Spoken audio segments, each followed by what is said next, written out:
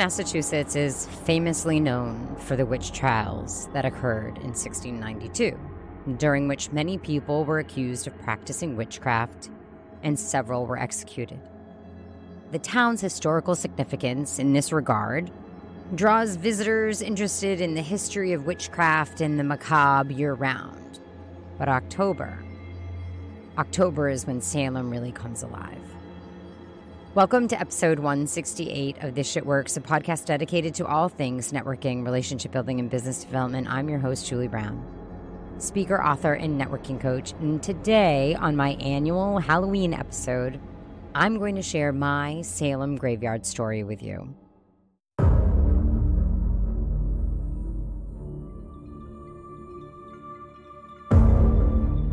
Salem has a reputation for being a haunted town with numerous allegedly haunted locations. People visit to take part in ghost tours, exploring haunted houses, and hearing eerie stories. And I'm no different. I love a good ghost story. But up until this point, I'd never been part of one. It was October 2001.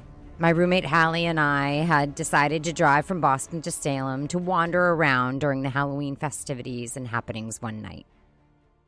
We were excited to see the town all decorated for Halloween and visit the historical spots, including one of the graveyards where some of the accused and killed during the Salem witch trials were buried.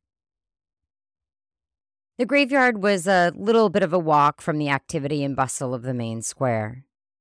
We ventured down the dimly lit street, the air cold and crisp in the October darkness.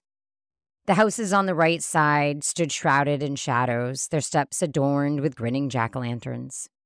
On the opposite side, the ancient cemetery lay in silence, its weathered tombstones rising like crooked teeth in the moonlight. The only sound was the rustling of fallen leaves, until a huge beast of a dog started running towards us, barking and baring its teeth. Hallie and I froze with fear as the dog came barreling towards us, stopping mere inches from us, and only when the chain that its collar was tied to had reached its full length and pulled the dog backwards. Hallie and I stood holding on to each other, breathing hard, and then realizing we weren't about to become that dog's dinner, and started laughing. We crossed the small street and headed into the graveyard. I'm not sure how or why, considering the time of year, but we were the only ones there. As we walked around the graveyard, Hallie took out a camera. It was a Nikon SLR, which she had borrowed from her sister, which back in 2001 still took film. Digital SLRs wouldn't be widely affordable for a while. I didn't know that Hallie had brought the camera, and when I saw it, I asked her not to use it. Why? She said. Because, I said, if you use that camera, when you develop the film, there are going to be things on those pictures that we're not going to be able to explain, and I don't want any part of it. She joked that I was crazy. Come on, she said. We came all the way here. Let's take some pictures. So against my better judgment, I stood next to a couple of the gravestones while she snapped picture after picture. She then handed the camera to me, and I took some pictures of her. We left the graveyard mindful of the dog and stayed on the cemetery side of the street. We ended up walking through town for a little while longer and then headed home. A few days later, I came home after work to find Hallie sitting at the table in the kitchen.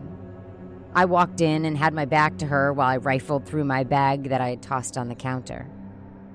I got the pictures back from the cemetery, she said. I turned around slowly, and her face said everything. She opened up the envelope containing the pictures and laid them out on the table. Every single picture we had taken in the cemetery was covered in orbs, and not just orbs, but streaks of light in all colors that shot in from all sides and curved up and around our bodies. And some of them, the light streaks covered the entire picture, and you couldn't see what was behind them. There was no light source that could have done this. No explanation for the orbs that surrounded us. I know there are things we cannot see with our own eyes, but can be captured in other ways, and this is exactly what happened on that night. I've never forgotten that night, obviously. Never forgotten the images showing the spirits and the residual energy that is contained in that graveyard.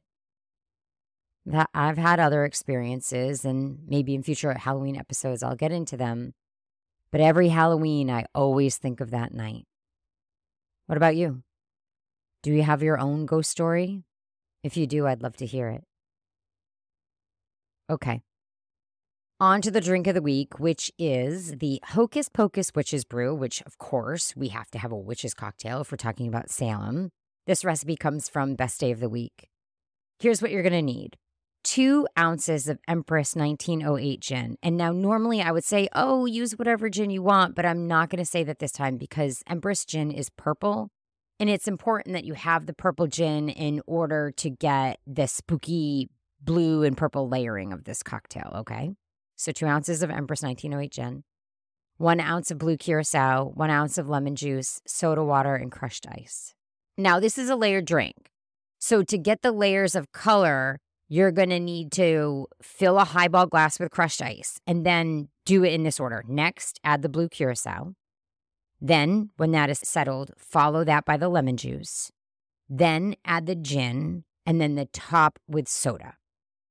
Now, you got to pour these ingredients gently in order to do that, to get this layering. And I like to, from my bartending days, in order to do that, I would pour over the back of a spoon. That helps you pour more gently and get that layering effect, okay? It's really cool. It looks really cool when you do it because it's like blue and yellow and purple, and then it's all spooky. All right, friends. That's all for this week. If you like what you heard today, please leave a review and subscribe to the podcast.